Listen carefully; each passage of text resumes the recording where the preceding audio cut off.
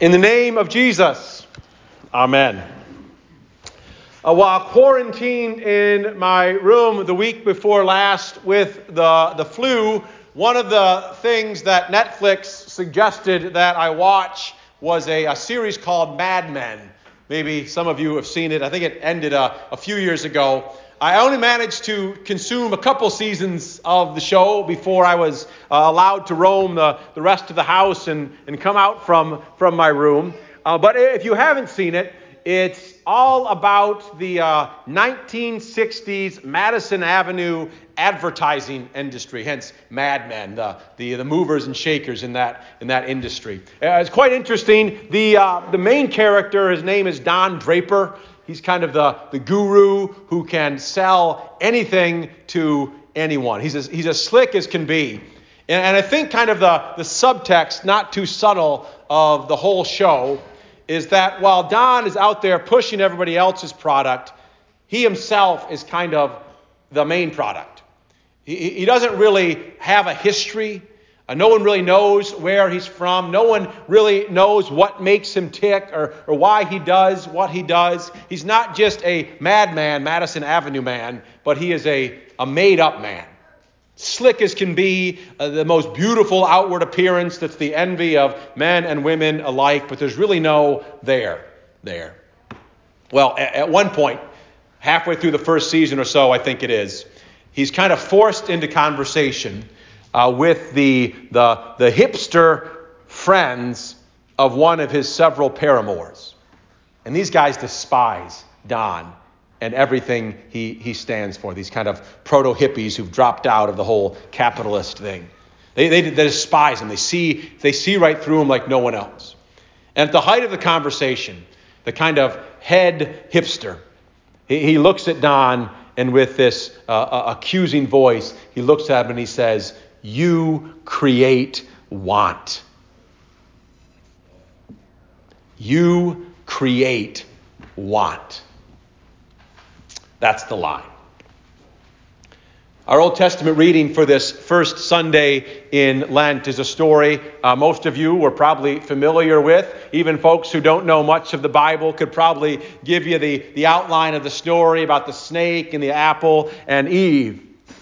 And there's a lot of ways you could and should go with that important passage of the fall in Genesis chapter 3. But this morning, I want you to hear that story as a you create want story.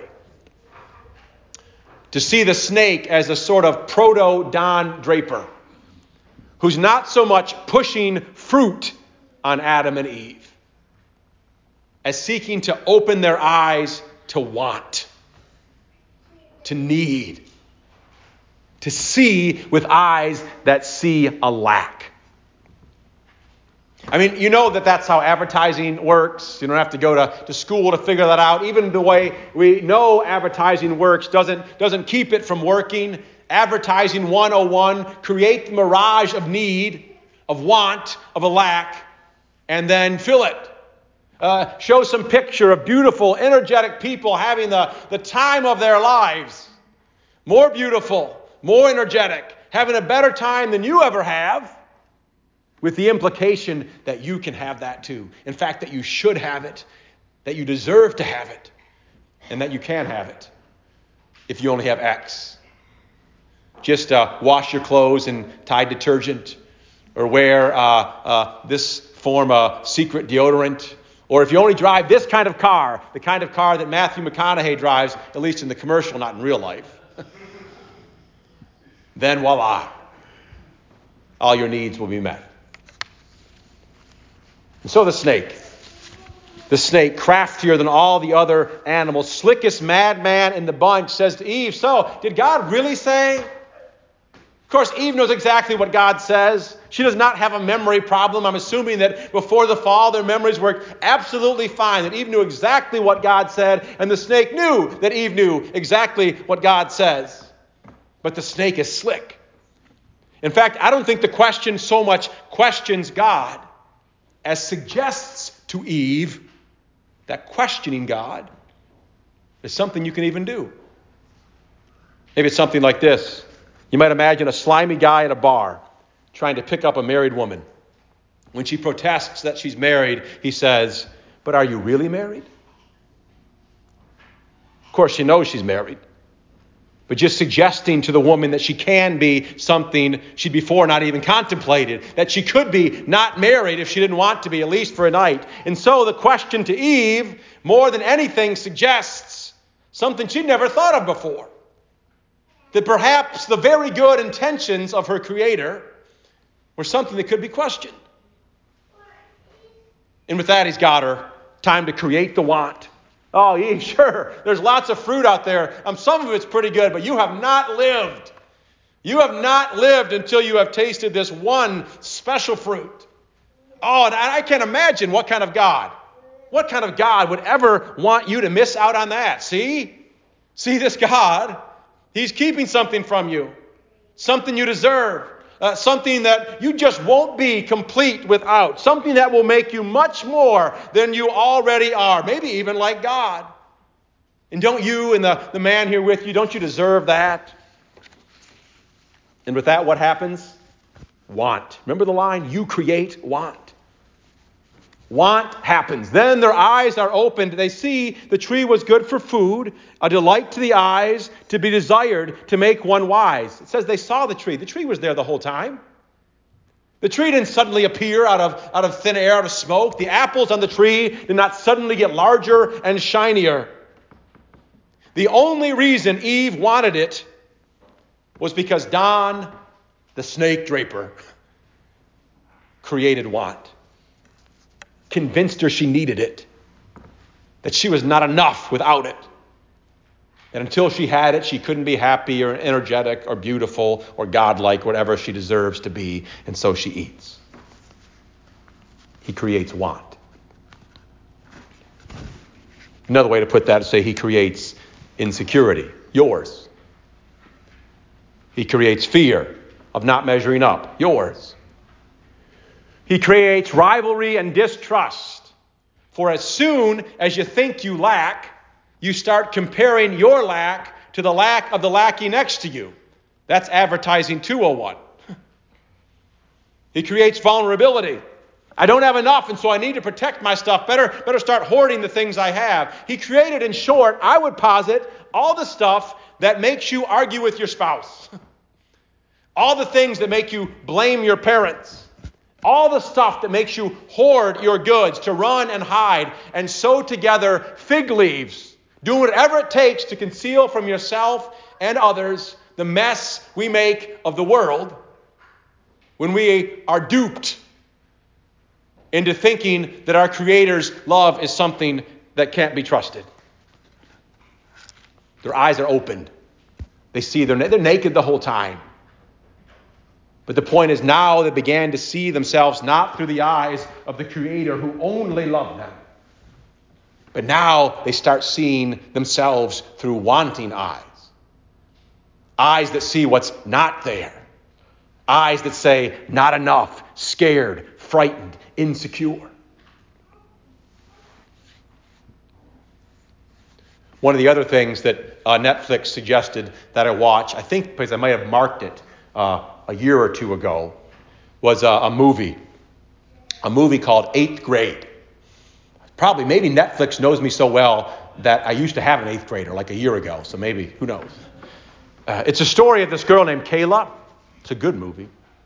A girl named Kayla trying to survive the last week of a disastrous 8th grade, hence the title.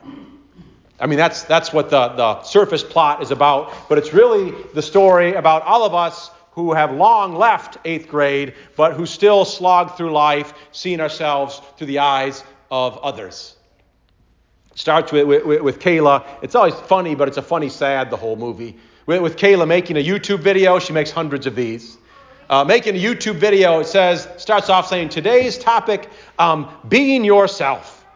And then it's kind of this sing-songy, happy, kind of cool. I'm talking to the video. It's really hard to be yourself. But you're great the way you are. And you shouldn't care what other people think about yourself. Just be yourself. And then she signs off in this bubbly voice. Her whole face changes when she then checks the view count of how many people have watched her YouTube videos, and she lets out this depressed sigh when no one has. She spends 2 hours in the morning with this rigorous beauty routine, doing her hair, makeup, looking everything perfect. She woke up at 5 in the morning to do this, only to carefully put her pajamas back on and slide into bed so that she can take a selfie of herself to post on Instagram that says, "Just woke up." She's got a massive backpack, which I take as a metaphor for the huge burden of expectations. Every time she looks in the mirror, she sees not her face, but the face of the class beauty, Kennedy. Kennedy's big blue eyes looking back at her saying, "You are not me. You don't measure up." Well, the saddest scene happens at the end, toward the end of the movie. In 6th grade, before at the beginning of middle school, all the kids made these time capsule shoeboxes, put little things in there that they wanted their 8th grade self to see.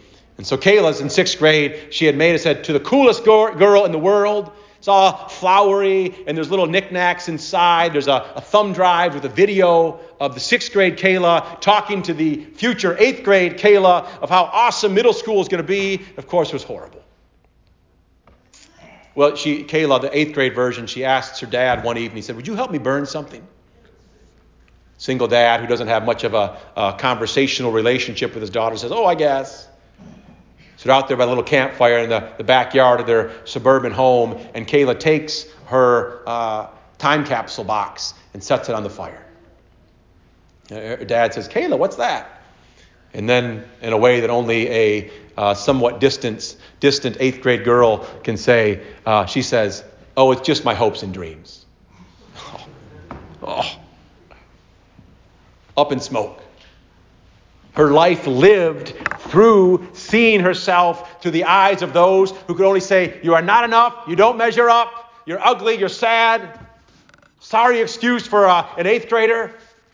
Goes up in smoke, no peace, no joy, no happiness, no contentment, which is exactly what the old evil foe wants us to do. He wants us to do all sorts of crazy stuff and all the sins that we fall into, all the mess we make of our world, but it all starts from that root of him convincing us, convincing you that you lack, that you need, that you're not enough. He creates want. As they're sitting there at the campfire, watching her hopes and dreams go up in smoke, and her dad's, "What do you do?" As if it could not get more sad, Kayla looks at her dad and says, "Dad, do I make you sad?" Oh. Yeah. Maybe it's because I was sick, but even at that moment, watching the movie, the eyes well up. Can you think of a more horrible thing as a father, as a parent, to have your child look at you and say, "Do I make you sad?" And at that point, Kayla's dad, he leans in on her. He says, "Kayla, look at me. It is so easy to love you. It is so easy to be proud of you. It's a joy to watch you grow up." And he says, "If you could only see yourself as I see you, you would be so proud." The father says to Kayla, "If you could only see yourself as I see you." Another father says that too. Your Father. Your Heavenly Father. If you could only see yourself as I see you, as my child, as my beloved, as my enough. Not enough in the way that there's nothing wrong with us. We have that whole mess that we make of all the stuff we do, the running, the blaming, the hiding, the things that we get involved in, trying to make up for the loss of that trust with our Father. But enough in the sense that you are absolutely enough, nothing you could possibly do or be to make me love you anymore. That's what God said to little Mason wherever he went. He left the building already. See, he's so happy. He's out celebrating his baptism. It's what God said to Mason. It's what he says to each of you in your baptism. And he says to you over and over every time you gather here or any place like this. He says, the serpent is a liar. He says the Don Drapers of the world are frauds. He says, Kennedy, looking back at you in the mirror, she is as insecure as you are. He says, you are my beloved, forgiven, cherished, beautiful, enough now and forever child who has everything. By my grace has everything you could ever need. See yourselves through those eyes, instead of the wanting eyes of the Drapers, the Kennedys, or the serpent. See yourself through those eyes. See yourself through the eyes of your Savior gazing at you from the cross. From the cross where for joy, he gave up everything that you can be his forever. He is so proud, so happy to call you his friend. In the name of the Father, and the Son, and the Holy Spirit. Amen.